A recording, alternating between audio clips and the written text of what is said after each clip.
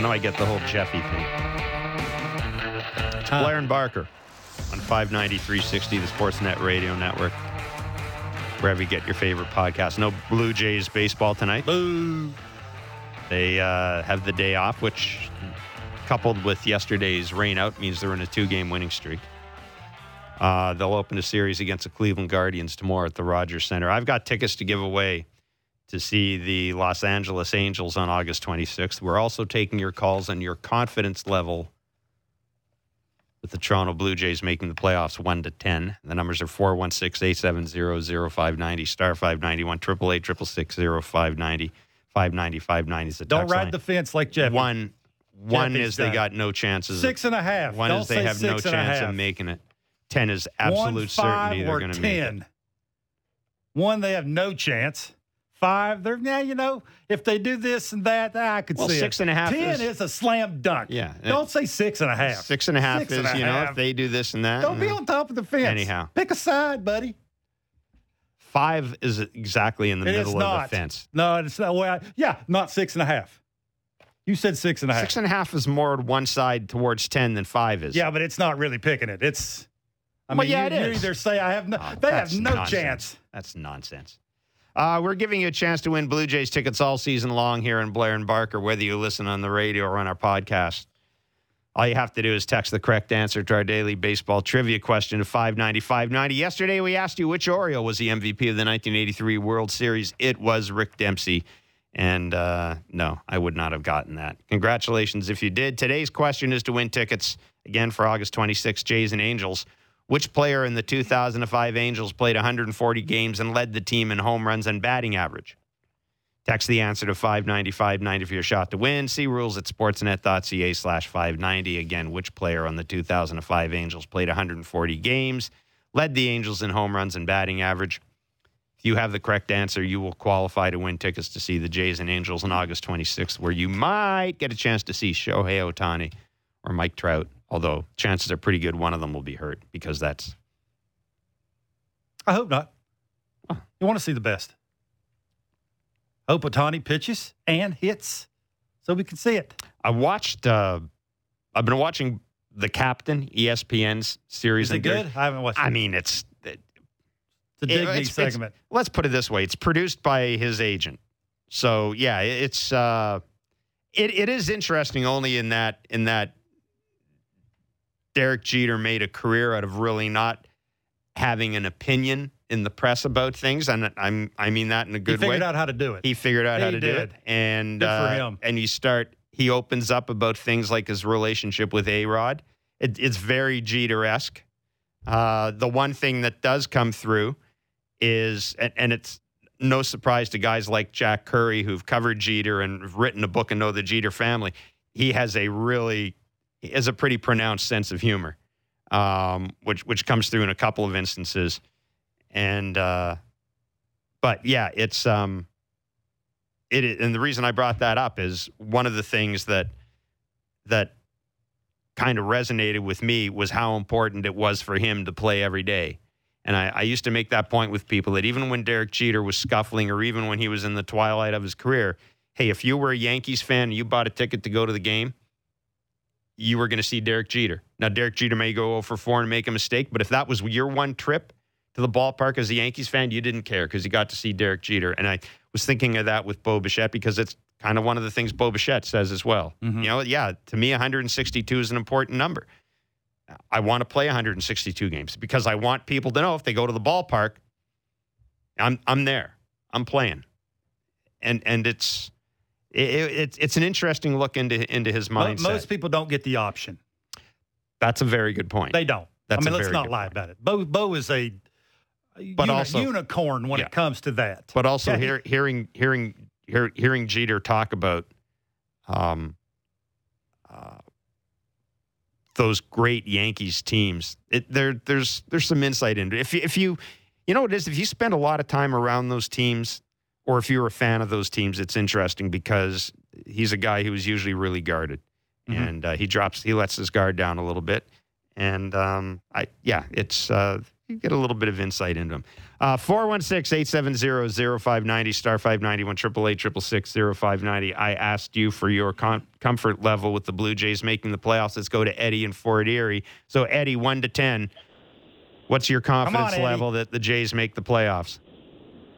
Well, Jeff and Kevin, first of all, thank you for taking my call as always. My confidence level is at a 5, and that's because of the pitching, like starting pitching-wise, because let's say in the Cleveland series coming up tomorrow, if I have, let's say, Berrios, Gausman, and Manoah against Bieber, McKenzie, and Quantrill, then I have a chance to win at least maybe 2 out of 3 instead of having Berrios go 1 game and then having 2 guys who you don't really trust and have a complete mismatch against, and then you take your chance in the Baltimore series. But let's say if you go to, I don't care if it's like New York or Boston or whatever, if you have like Berrios or Kikuchi and Gausman in the starting 3 for that series, then and if I can see a line from you, Jeff, I should light a candle for that because it could go off the rails pretty quick. And, and there's one thing about Kikuchi that I want to say, which really got me thinking about his starts all year with the Blue Jays. I personally think, gentlemen, that he is pitching with fear. And the reason I say fear is because anytime that somebody, like an organization like the Mariners, gives up on you, or if Charlie Montoyo, who was the manager, would say something bad about you, that can get stuck in your head pretty quickly, and it'd be really hard for you to get out of it because when it's in your head, it's hard to get that out of your system. It really is. That's just me. Yeah. But that's how I look at it. Eddie, thanks for the call. Yeah, listen, the Charlie Montoyo's propensity to be a little too blunt about Yusei Kikuchi was something that was talked about and has been talked about. I listen. Those guys get more frustrated with Yusei Kikuchi than we do. Believe me, they do because they're living it. They're living it, and if only the guy didn't work hard. If only there was some reason you could look at it and go, "This guy's just a stiff." But that's not the case, and it is remarkable how many times. And you talked to Danny Jansen about this, and I know Dan mentioned this. Talk to guys about his bullpen going into a start. And it's always off the charts good. The velo's there, the movement's there, everything's there, and then the game starts. So as frustrating as it is for us, it's got to be equally frustrating for the coaching staff. And I think Eddie's right. I just look at a guy that looks to me like he doesn't have a lot of confidence. Yeah, that's different than being scared. I think Eddie said he pitches with fear. That's impossible to speak on. Like who knows what he's thinking during a game. I know sometimes he looks Kevin, like he's got the yips. I can see where people would think that. I guess. I can see where people would think that. He's a professional athlete at the highest level. Those are strong words, and I will choose not to go down that road. I just think when for whatever reason he has trouble translating, like you said, what he does in his bullpen to the game. I don't have any. I mean, I won't speak on the other part. I just think it's not like they don't want him to throw his fastball all the time. You can yell and scream at a guy till you're blue in the face to say throw your best pitch. Well, what if you can't throw it for strikes? Mike in Cambridge, what is up, Mike? You're on with Blair and Barker. Jeff and Kevin, I just want to say it's an honor to be on with you two, and second only to being a caller behind Eddie from Fort Erie. There you go. I want to get that in. Hey, I want to call. I got to take on Barks. I'm going to give him one of those, Kevin, I love you, but I have followed. I'm one of those nerd Blue Jay fans who like to follow the box scores from the minors, and I was on Kirk early, and because I think what did they sign him for? Like a package of bubble gum or something. $25,000, I think, or some silly number. Not a lot. Exactly. Yeah. And anyway, all the guy did was hit. And I'm like, Jesus, who is this guy? I got to see this guy. And then I saw him, and I mean, I played baseball nowhere near the level Kevin did, of course. I mean, to me, the guy's a hitting savant, and I hear Kevin always, anytime he goes in a slump, oh, my gosh, I mean, look at that weight. I mean, he's 23 years old. I mean, maybe because, I don't know, I'm mid-50s. I remember, Cecil Fielder and guys. I don't say that weight might not become an issue, but catching 2 or 3 times a week and DHing, I don't get it, Kev. Like, you seem to have missed it. Lately, you've kind of joined the bandwagon about how good a hitter he is. But when you talk about velo, he is the last guy on this Blue Jay roster you have to worry about catching up to a Hundy, my friend.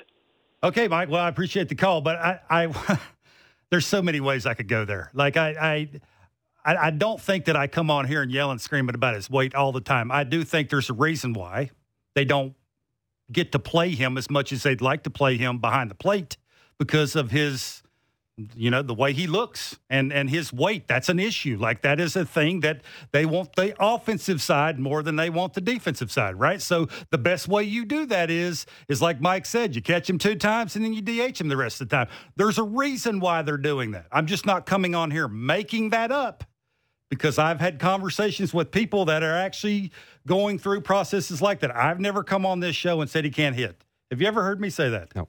You ever said that I said that he can't hit or he can't catch up to velocity? I have said he's cheating to hit velocity in the dog days of August. I have said that. And I also said everybody goes through that. Everybody. That's why they're trying to give him a day off here, give him a day off there, DH him a day here, catch him a day here. Like, they're trying to get him through that because they know that he matters offensively, and they think the same thing that Mike thinks. Yeah. So I think Mike is a little stretching what I've said. You have always said that your concern with him is wearing down behind the plate. And if you wear down behind the plate, that carries over. That can carry over to your game offensively. So, and that is, look, it's not a good thing to be a heavy catcher. It's not. You mentioned, Mike mentioned Prince Fielder. He was not a catcher. He was the first baseman. And the mental part of hitting in the middle of the order, being a catcher too, is not the easiest thing for a young guy. And the other issue we have is the fact that, I say we, him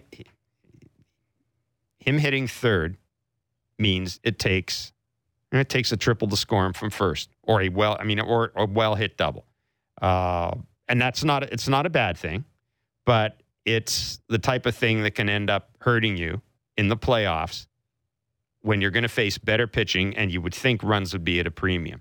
And I fully believe that when the playoffs come around, he won't be hitting third. I think this is John Schneider trying to put his best hitters in positions to succeed right now. I don't think this is how the lineup will look in that first wild card game by any stretch of the imagination. But I'm not. You defended yourself pretty well, and I'm with you. I mean, that's a good educated call by Mike. Yeah, but the only issue I have is that weight behind home plate, and that's. He has gotten a lot better. I give it to him, but they have had to try and figure out ways to try and keep him fresh. I mean, that is a thing, or he would be catching 4 times a week. So, yeah, nobody argues that the bat-to-ball skills and being able to hit balls to all parts of the field, it's there. Yeah, there's no question about that. It's just the longevity of what he will give you, and I have been one of the guys that said that if you need to get something that would make your team better and you have to give up Kirky to get it, I'd be one of the guys that would have to realistically think about that. Yeah. And that's not to say that you don't value Alejandro Kirk. Far from it. It's that you value him to the point that you think you would get something of considerable value in return for him. I was in spring training when Cleveland followed him around. Yeah, and all you need to do, you just look at this team, and this is the discussion for the offseason. But they haven't been able to sign Teoscar Hernandez to a long-term deal. He's a year away from free agency. That is the point where most teams look at trading a player. We look at this team. This team, they have told you by what they've tried to do for the last 3 years that they have too many right-handed hitters. They tried to sign Michael Brantley. I mean, all their pickups, what have they been? Left-handed bats.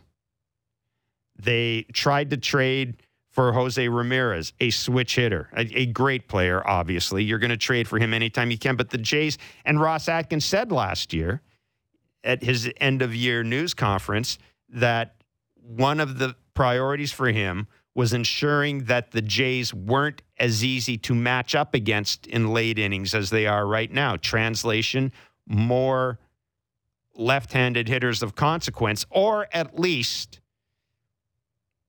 hitters who profile differently than the guys they have right now. Give Kirky credit. He's hitting third for the Toronto Blue Jays. Yeah. Good for him. Give him credit. But that is, and he's, and he's been healthy all year. He has. So whatever they're doing is working. Whatever they're doing is working. No Jay question. In North York, you're on with Blair and Barker. Oh, hey, guys. Always a privilege to be on with you. So I'm going to answer your question about the playoff seedings. Yeah, 1 to 10. 1 to 10. What's your confidence level in the Jays making the playoffs? It's pretty high. I'm going to give it a 7 or an 8, but I'm going to defend that and tell you where I think they'll end up. Because right now I see Seattle. They've got a jolt. The trade deadline really helped them out. They're feeling good. You see the way they're beating the Yankees. They're just on fire. So I think that the Mariners right now are a better team than the Jays. Can they make up that small, whatever it is, 1 or 2 games in the next 52? Of course they can. I see Tampa Bay. So many key injuries, Manuel Margot and Franco and Harold Ramirez and half their bullpen. A lot of those guys are coming back at some point this month, which to me makes them a better team than the Blue Jays, and they'll be able to make up that little stagger.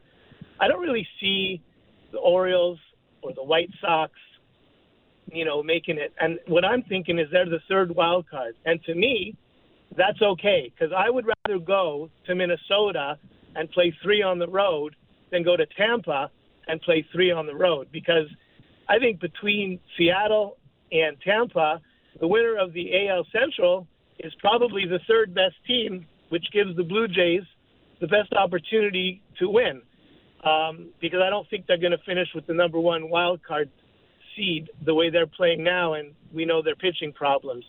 So my prediction is Jays are the third wild card. They go to wherever they go to. They probably lose. And we try and rebuild for next season and do better. Yeah. Jay, thanks. I mean, I can, that's certainly a scenario I can see. My concern, again, is Cleveland and Minnesota both have pretty weak schedules. And one of those teams is going to win that division, I think. I just don't... the Chicago White Sox, yes, they're still in but the White Sox just can't get out of their own way. There's like calamity lurking around the corner with the White Sox, but they're still in the picture. I just don't think it's as clear cut that the Jays make the playoffs as we may have thought 2 weeks ago. I think teams around them have gotten better. Teams around them are going to get better. Further to your point about Jay about Tampa Bay getting healthy, although I am really skeptical about what we will see from Wander Franco the rest of the year, because that does seem to be a particularly problematic injury. And that's why I think the Jays, I think if I was the Jays, I would not get too comfortable in that first wild card spot, because I think everybody around them, almost everybody around them, has the potential to get better. And I don't see Bo and Vladdy kick in. Yeah, that's obviously, Bo especially, it's going to make the Jays better. But I do have concerns about the pitching. And I guess what I'm saying, Kevin, is I think maybe the Jays have less of a margin of error than other teams. And Baltimore's just a complete and total wild card. Well, Baltimore could lose 14 games in a row, and we'd go, well, there you go. Glass slipper fell off. But they could go 10-4 because everything they've done so far suggests that they're capable of doing it. And something David Sampson mentioned, or Dan O'Dowd mentioned a couple of days ago too. This is the first time this Jays group has had pressure on them to win. 2 years ago, hey, the pandemic and whatever happens. They're the road warriors, and last year same thing. Road warriors, and boy, it was what a great, they all hung in there and they finished a game out of the playoffs and they were in it to the last day, and that's great. And then this year they show up and Vegas likes them to go to the World Series, or at least go to the ALCS. All of a sudden, and your general manager your club president came out at the end of the year and basically said, we missed the playoffs by one game last year. That's not good enough. Next year, we need to figure out how to take that next step. I think for me anyway, the pressure thing only applies in New York. Everywhere else, I don't think it really applies. Like the 23-year-old doesn't feel pressure. Like it is what it is. They're going to go out and try and do their job to try and get paid. That's what it's about. But you're the man. You're the guy who's talked all year about expectations and wanting to carry trophies across the field and all that. That's one guy. That's the shortstop, and you've seen him press, expand, and not be the Bo Bichette that we thought he could be. That's one guy. You changed your tune. Nobody else said that. Who else said that? Bo Bichette said that. You've changed. You've been rolling that out all the time. I think they're one of the 3 playoff teams because of their lineup, the 2 starters that they have, and their infield defense. That's 3 good reasons right there. Are other teams, have they caught up to them? Absolutely. There's some teams that did some things at the trade deadline, like the Mariners, that could take over the number 1 spot. But if you're asking me, are they one of the 3 teams? I think absolutely. It's my opinion. Matt in London on the text line. Love the show, guys. It sounds like Kikuchi has to be asked to be sent down to the minors. Yes, he does. Is there a similar clause for him being sent to the bullpen? No, there isn't. We can't afford to have him start and just lose a game since we feel the need to play him. That is true. If we do send him to the bullpen, does this further knock his confidence down to a new low where he's even shakier in his next start? Would love to hear your takes, Matt from London. Matt, my take is this. If he goes to the bullpen, he's in the bullpen the rest of the year. You're not going to see him start. And if the Jays make the playoffs, he's not on the playoff roster. Like, sending him to the bullpen is, at this stage of the year, sending him to the bullpen is not something to correct whatever ails him. Sending him to the bullpen is basically, see ya. Out of sight, out of mind. We're down 9-1. You're our guy. We're up 9-1. Depends what the inning is. But this idea, and that is one of the things. When you send him to the bullpen, he's there. He's not coming back. Yeah, also they already have their high leverage guys. He's not going to be one of them. Like, it's not just like he's going to go down there and all of a sudden he's going to pitch in the 7th inning with a 1-run lead. He's not going to do that. So it will be, like you said, probably. I'm just not sure they'll do that. Not sure that because of the how they have to use their pen and how basically every one of those guys, there's a reason why they're down there. Like they have an actual reason to throw them. I'm just not sure when you put him down there because of the way he looks, when you would ever use him other than it being 9-1. And hopefully that's not a ton of times. No, but so what? Okay. I mean, it's either you pay him $12 million to sit in his ass and not hurt the team, or you pay him $12 million to come out and give you 3 innings and torch the bullpen. What do you want to do? I know what I want to do. I say I'll worry about next year and what we do with Kikuchi's contract next year. I just want him out of the way. Like, just stick him over here. If you're all about winning, and you've got a guy who is negatively impacting your ability to win. I mean, if he was a position player, would you think, if I was paying $12 million to a guy who was a shortstop and he was hitting 195 and making a ton of errors, you go, I have no problem putting him in the bench. So why is there a problem putting Yusei Kikuchi in dry dock? Who says there's a problem? It's just a thing of when you put him in the pen, you're taking somebody else's spot. You're taking Trent Thornton's spot. Who cares? Trent Thornton actually plays some kind of a role there. You're like he's coming in when the guy gives up, which was the guy that you're replacing him with. That's fine. That's fine. The only reason somebody else does that. The only reason you're shoving him down there is because you're paying him $12 million. Well, of course. That's the only reason. Of course. So I guess. I mean, I'm not starting him. I don't know why you're arguing with me about the starting part of it. But nobody's arguing. But we're just saying that it's the fact of putting him in the pen. What is again? It gets back to you're Kevin, just basically throwing him. What do you do with him? That's a great question. No, it isn't. What you've got to make a decision. You've got to make a decision. You can do one of 3 things. 1, you can fake an injury. 2, you can send him to the bullpen, or 3, you run him out every 5th. Make your call. Tell me what it is. You got to see how Ross Stripling is. That's the first thing you have to figure out is make sure he's okay and he can throw 4 innings. So you don't have to use him because now you have Mitch White. So you asked me, that's the first thing you have to figure out. And then after you figure that out, you can sort of drag it along where you don't really have to do anything. Bob in Bowmanville. Man, oh man, you're really skirting that issue. Why are you afraid to stick him in the bullpen? Yeah, I'm not sure he plays a role in either spot. Who cares? I don't want him to play a role. I don't want him to play a role. Yeah. That's the thing. I don't want him to play. I want him gone. I don't want him around the team. Well, if they thought that, he'd been gone already. I don't know about that. Bob in Bowmanville, you're on with Blair and Barker. What's your confidence level, 1 to 10, in the Jays making the playoffs? Well, first I want to say you guys are fun and funny to listen to. You got great chemistry, and I love when you get each other going, which is even more entertaining. So good for you. I would say I'm on the outside looking in here, but I would say an 8, to be honest with you. I think this was said earlier by you guys and some others. I think both Tampa and Baltimore just end up running out of gas is kind of the way I see it. One thing I will say, though, if Baltimore's in the Central, they're tied for first, eh? Yeah. Which is kind of interesting, right? If you look at it. Yeah. 58-52, I want to say.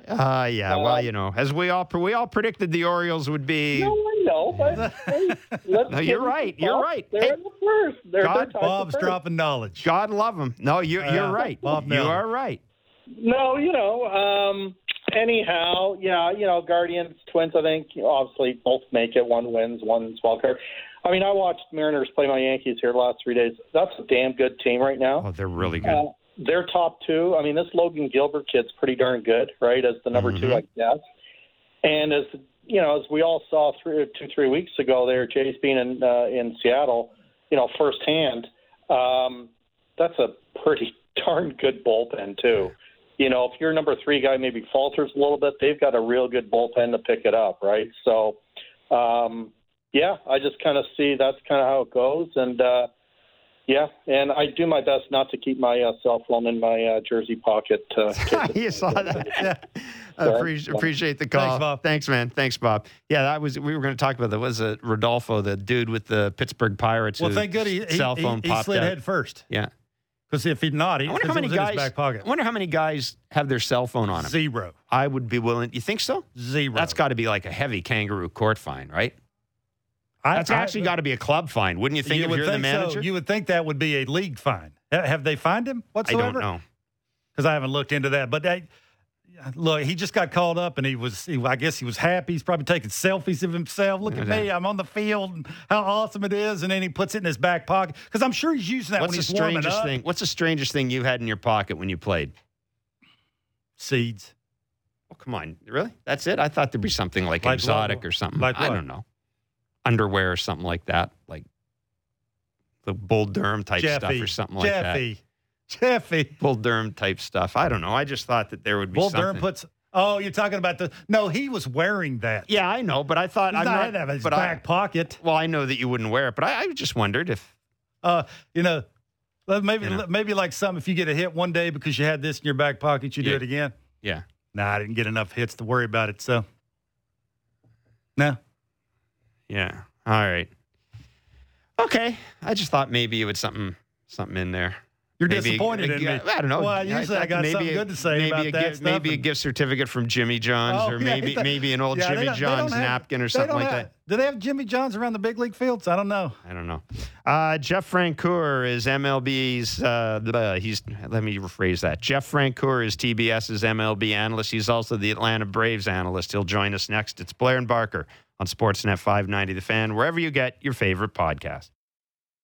The smartest takes on the biggest stories in sports. The Fan Drive Time with Ben Ennis and Stephen Brunt. Be sure to subscribe and download the show on Apple, Spotify, or wherever you get your podcasts.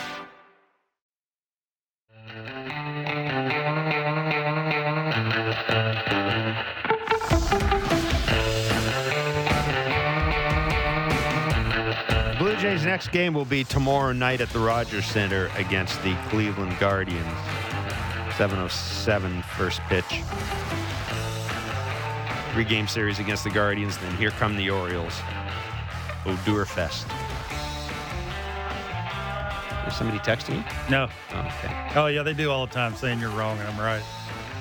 But yeah, I know. That's fine. Well, you are the analyst. You're supposed to be right. I'm supposed to make the mistakes, and you're supposed to correct me. That's the way it goes. Oh, it is? You're here for your knowledge. And you were yelling at me about a starting pitcher that we both agree on. Yeah, that is true. That was kind of silly, wasn't it? I just don't know what you do with him. I'm saying don't start him, but I don't know what you do with him. Like throw him in the pen and do what? That's what I'm saying. I'm with you. Just don't start him again. I mean, maybe they could make him a what coach. Are you doing? They've got enough coaches. Maybe they can make him a coach. Could always use another one, I guess. Anyhow, we spent way too much time in Yusei Kikuchi. We really do. Like it's starting to get to the point where I'm losing years of my life talking about him. So we'll move on. Jeff Francoeur is an analyst with TBS, their MLB telecast. He's also the Braves analyst, and he joins us on Blair and Barker. Jeff, thanks so much for joining Kevin and myself. I know that you got a chance to see the Red Sox recently with the Braves and the Red Sox, and I do want to talk about the Braves and the National League East in particular. But look, you've been around for a while. What's going on in Boston from the outside? What's your read, having just seen that team, and how close are they to getting back to where they need to be? Well, first of all, guys, thanks for having me on. I always enjoy it. But, look, it blows my mind when you look at that lineup and exactly what happened the other night in Tuesday night's game. The Red Sox scored 7 runs. They had 9 extra base hits, and you lose a ball game. And, I mean, it's demoralizing. And, again, last night, the Red Sox, the pen blows it. And, look, we've seen it for years. Teams can have great offenses, but if you don't have starting pitching and you don't have a pen, you're not going to win. I think back to all those Texas Rangers teams, remember in the mid-2000s, with Teixeira and Michael Young, and they'd drop 8 runs a game and they'd lose. Then when did they go to the World Series? When they had Cliff Lee, C.J. Wilson, Neftali Feliz as a closer. So you got, until they redo their pen and their rotation, and look, I get there's been injuries. I don't care who you are. Eventually, you're going to lose games because your pen's going to wear down, and that's what they've done. Alex Cora is asking his bullpen to get 15 outs a night. I'm sorry, that is a recipe for disaster. Yeah, it's hard. Well, Jeff mentioned the Braves, and it's obvious why it's so hard to repeat. But is there one reason that sticks out in your mind that maybe the Braves are the one team that can do it? Is there one part of their game that's really good? Well, I think getting Iglesias in that bullpen is going to be big because now you have Mentor, Iglesias, and Jansen to get you for them. I think at the end of the day, they're a really good ball club. And look, they're going to make a run for sure. But I will say this, man. I was up in New York this past weekend, and I was so impressed with the Mets. Obviously, yes, we all know DeGrom and Scherzer. If they're healthy in a postseason, are as close to Randy Johnson and Curt Schilling back in 2001 that you could probably get. But their offense, I give them this, guys, they don't strike out. I mean, they wear pitchers down. I have not – our starting staff with the Braves has honestly, for the most part, been intact all year. And you see them 6-7 innings. You saw Kyle Wright last night, 6 innings on 77 pitches. They faced that Mets team, and I'm telling you, they worked our starters, to a T. It was unbelievable. They fouled off pitches. They didn't strike out. And I continue to say the Braves in October last year, they did not strike out a lot, and they put the ball in play, and I think that's why they won. And I think you're seeing a Mets team do that right now. So look, the way the Mets are playing, the way the Dodgers are playing, it's going to be tough to repeat. How about the Dansby Swanson for the Braves? How has he taken the next step forward, you think? Exactly what I just talked about. Go look at his at-bats the other night, fouled off 5-6 pitches with 2 strikes and then shot one the other way. He is using that all fields now, and he used to be a really big pull hitter. You'd see him every once in a while go the other way. But now all of a sudden, man, he is wearing out that right side, with authority, and he's consistently doing it. And I've said it, he's going to make a lot of money this year. And I've had quite a few managers talk to me about him versus Trey Turner and say the one thing we love about Dansby is his defense. His defense is better than Turner too, and that's a pretty big compliment. You brought that up, and it's great because that was going to be my next question for you with free agency looming. Look, Alex Anthopoulos, the Braves in general have done a nice bit of work, locking their core guys up. Yeah. Freddie Freeman was an outlier, obviously, for different reasons. What happens with Dansby Swanson? Because I'm with whoever you're talking to. If you asked me to pick a shortstop right now, and I'd probably go with Dansby Swanson because I do think he's better than Trey Turner. defensively. But do the Braves let him go? Do they let him walk? I just don't think you can, man. If you look at the Braves, how they're set up, they got Austin Riley now for the next 10 years. They got Matt Olson for 7 more after this year. You got Ozzie Albies at second. If you can lock Dansby Swanson up, there's no team in baseball that can say for the next 5-6 years, we got our middle infield, our whole infield set. Not even middle, the whole infield set. And the one thing, when I did a TBS game a couple weeks ago, Buck Sherwalter was just talking about the Braves. Braves weren't playing in the game. It was the Mets-Yankees. But Buck was talking, he said, one reason the Braves won it last year is because they had 4 infielders that played 155 games plus. Mm-hmm. And he's like, when you're getting that production and those guys post every night, it's a difference maker in 162 games. And I've said it. This is Austin Riley and Dansby Swanson's team down here now. And I just, Freddie, like you said, that was a whole – we could talk about that for the next hour and probably not get anywhere. Right. But with Dansby, I think you have to bring him back at his age and how elite he is at shortstop. You can't replace that with anybody from AAA. In a playoff series, who starts Game 3 for the Braves? That's kind of what I was. We were having that talk. Obviously, Max Fried goes Game 1.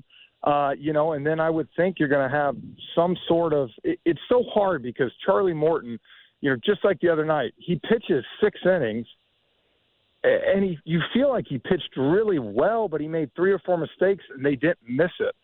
And the way Spencer Strider's throwing the ball, man, it would be tough not to give Strider the ball. With that being said, we all know Charlie Morton's postseason resume, too, so that's kind of got to come in play. But it will be interesting because I think you'd see Max Fried Game 1, probably Kyle Wright Game 2, and what you do with that Game 3 – maybe it comes down to matchups.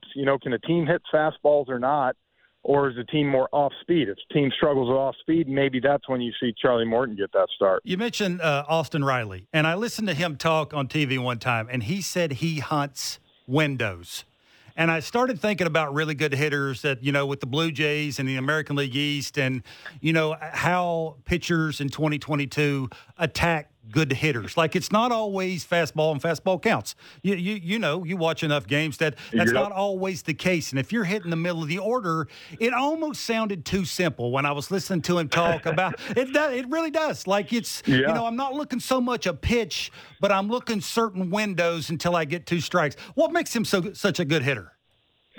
You know what? He has figured it out, and what a player he is, clutch. But I think back the other night, he faced Rich Hill, and Rich Hill threw a fastball. So, Rich Hill, you face him, let's be honest, majority of people are going to, that big curveball. Mm-hmm. Well, Austin Riley hammers curveballs. And so he told me after the game, I went in thinking he's going to try to mess me up, and he's going to try to throw fastballs. Well, dadgum, sure enough, his first 2 at-bats, he hits a triple to right field on a fastball that he got jammed on. He stayed inside. He's so strong. And then the next time up, he fouled off 2 or 3 fastballs, and instead of thinking curveball, do this, he was saying exactly what he said. I'm thinking fastball in the inner half, and he got it and hit one over the monster. And I give those guys so much credit because they have a game plan, and they don't come off it. Mm-hmm. He's looking, like you said, for an area, and if it's not there, he's not going to swing at it. And majority of times when it's not there, it's a ball. And so I think he can get himself into good hitter counts like that. And, he worked with Chipper Jones a lot in spring training last year, man. And I know one thing. All the years I played in different teams, the smartest hitter I ever played with was Chipper. And so the ability to pick his brain, I think, has only helped his mental aspect because he's got all the talent. I mean, he's strong, he's big, he's built, great. But now all of a sudden, to me, he's got that, mental part. Jeff, really good of you to join us today. Thanks so much, man. Great stuff. Thank you. Thanks, guy. Well, I'll be doing the AL. I hope I'm up up there seeing y'all in October. We will look for you for sure, man. Be well. All right, thanks, guys. See ya. Jeff Francoeur of the MLB on TBS. He does a terrific job, and Braves analyst as well. They got the Mets and the Braves they got a series next week in Atlanta. And is it a 4-gamer? Let me just check here because I'm looking at the schedule. It'll be something else. It is, in fact, a 4-gamer Monday, Tuesday, Wednesday. Tough Thursday. Outs.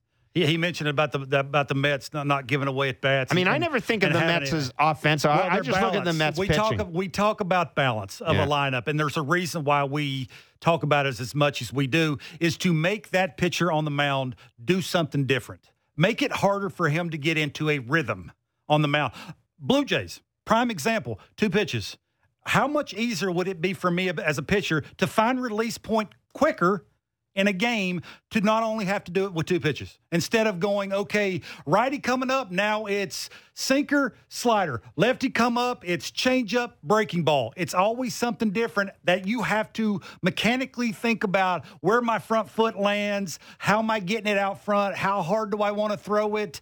There's always a different process, and that's why you want to add balance to your lineup. The Mets have it, the Dodgers have it, now the Padres have it. Like all these really good teams have it, and they have it for a reason. It's not just lefty. The Braves have it. Yeah, it's not just lefty-righty. You want to have different guys who have different strengths. And I know, if you look at the Jays' offensive numbers, the Jays are not a bad offensive team, even though we've talked about there have been great wide swaths of this season where Bo wasn't being Bo, and I mean they've had their ups and downs.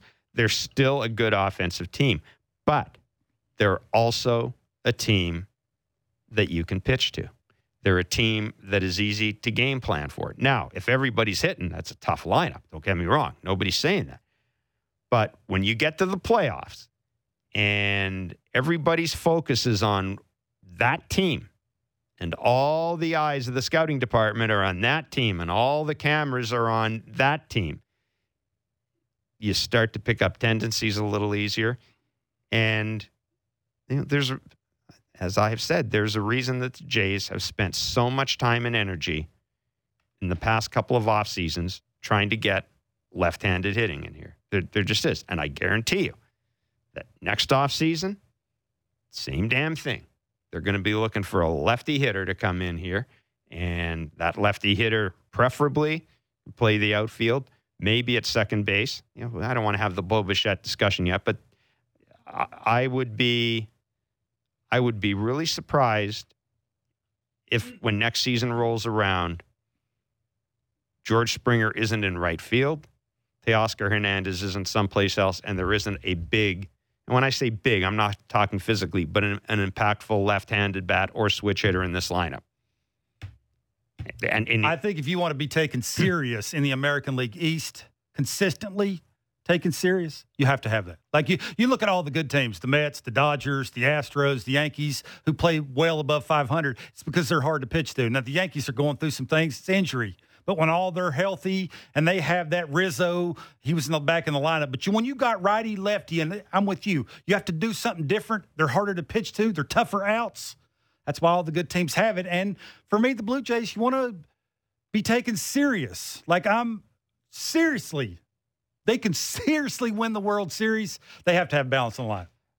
It is time now for Barker's Back Leg Bits, that part of the show where we solicit questions from you, the listener or viewer. You can DM me at SN Jeff Blair. Travis from Saskatoon, my confidence level in the Jays making the playoffs is a 5. A lot of it's going to depend on the health of Springer. That is, a lot of it's going to depend on the health of Springer is absolutely right. I'm kind of with Kevin. I almost think you have to make the playoffs without George Springer and then have George Springer good to go for the playoffs. I think they can make the playoffs without George. They can't win the World Series without him. Blue Jay Stan. I love Springer. He's been my favorite player even before he was a Jay, though I understand his impact in the game. Why does the team look a shell of itself offensively when he doesn't play? I know they have a few great names here and there, but for the most part, it looks tough for them. Yeah, they are a different team. They are a different team without George Springer. And Kevin, you talk to people around the team. There is something about when he's healthy and can play. He does bring something that is hard. I just think it puts other out of the people gate. in positions that they're not used to being put into, and they have to sort of maybe a little change their game. And it's a lot to ask this time of the season. It really is. That's why you paid what you paid for him, is so he could solidify that spot and be as good as he is to sort of set the tone of a game. And it's hard for other players to do it who aren't used to doing it. Yeah, and let's be clear. Of all the players on the Blue Jays, George Springer has had the most successful career. He has. No question. He has. He's the one guy that knows what it's like to win a World Series, to go through a whole year. And I don't want to get into the whole thing about how they won the World Series, but he's their most successful guy. And that's why, I mean, the texters comment is absolutely right. He brings that thing that nobody else on that team can possibly with that bring. Said, you still need, because of how many times Bo and Teoscar are going to come up with people on base, they're going to have a really, really good September. A really good September. Yeah. Well, look, everything we've talked about for the last 2 weeks. If Bo goes in a heater, stuff changes. No question. Stuff changes. And there have been signs. There were signs in this road trip that Bo was starting to look a little more. I hope he buys into that. I hope he can see that if he could take a pitch that's close to get a good, better pitch that he can drive, how much damage he can do. He's got everything you need to be a good hitter. Everything. Yeah, and I also wonder if I think those 2 home runs he hit in Baltimore, like just the way he hit them, where he hit them, and all that. I think that might. That's someone pointed out on Twitter. I wish I knew who it was. It was a while ago. Somebody pointed out on Twitter that those are the kind of home runs you hit when things are really starting to go your way. Question. You know, that little you're starting. That's a sign that things are starting to go your way a little bit, and it's not the easiest thing for a Bo Bichette, who doesn't have all kinds of power. He has enough power the other way, but to be able to know as soon as it leaves the bat that it was gone, that would tell you that he's in a happy place. This from Claudio in Burlington. I'll squeeze it in quickly. If the Jays are starting the playoffs in a wild card series, 3 games, Berrios is unpredictable as he is. Do you think it would make sense to give him the second game as opposed to a third and deciding game? To me, he pitches at home. Well, if it's on the road, works out. If it's on the road, what do you do?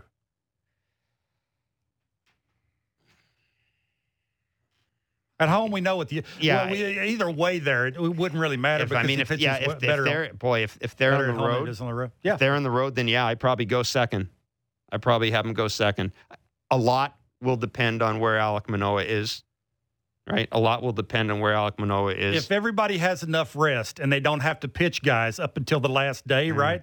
So you're being able to set it the way you want to set it. I think you wait to see how game 1 goes. Yes. That's actually, If you run out Gausman, game 1, obviously you're running out Gausman. Yeah. If you win game 1, then maybe you can pitch Berrios and save Gausman for game 3. Yeah. Then you've got a little bit of house money if you win game 1, and hopefully your bullpen is a little rested. You can maybe maybe the last week it's decided. Maybe they play enough. The easiest thing is just to no question. The easiest thing is to be the home team. It's never that easy. No, the easiest thing is to be the home team, and then you don't. Gossman will be pitching the last day of the season, and for something. Watch. It's happening. Well, they got the series. It's happening. Where are they playing the finals? Where's the final series of the season? It's in Baltimore. Absolutely. Odurfest 3.0. That is it for us today. Good job. Yeah. No Blue Jays talk tonight because there's no Blue Jays game. There's no Blue Jays talk yesterday because the game was rained out. When's our next Blue Jays talk? Sunday. I think Blake Murphy's going to be handling duties Friday. So we'll be back on, we'll be here tomorrow because tomorrow's Friday. We'll be here with Blair and Barker. Great calls today, too. Way to go. Yeah, it was good calls. It was fun. A little too much agreeing with Barker, but that's okay. I got yelled at from Mike. You did. And it's okay. We'll be back tomorrow from 10 to noon Eastern on Sportsnet 590 The Fan, Sportsnet 360, wherever you get your favorite podcast. And don't forget, if you're listening to us on a podcast, please rate, review, and subscribe. Have a great day.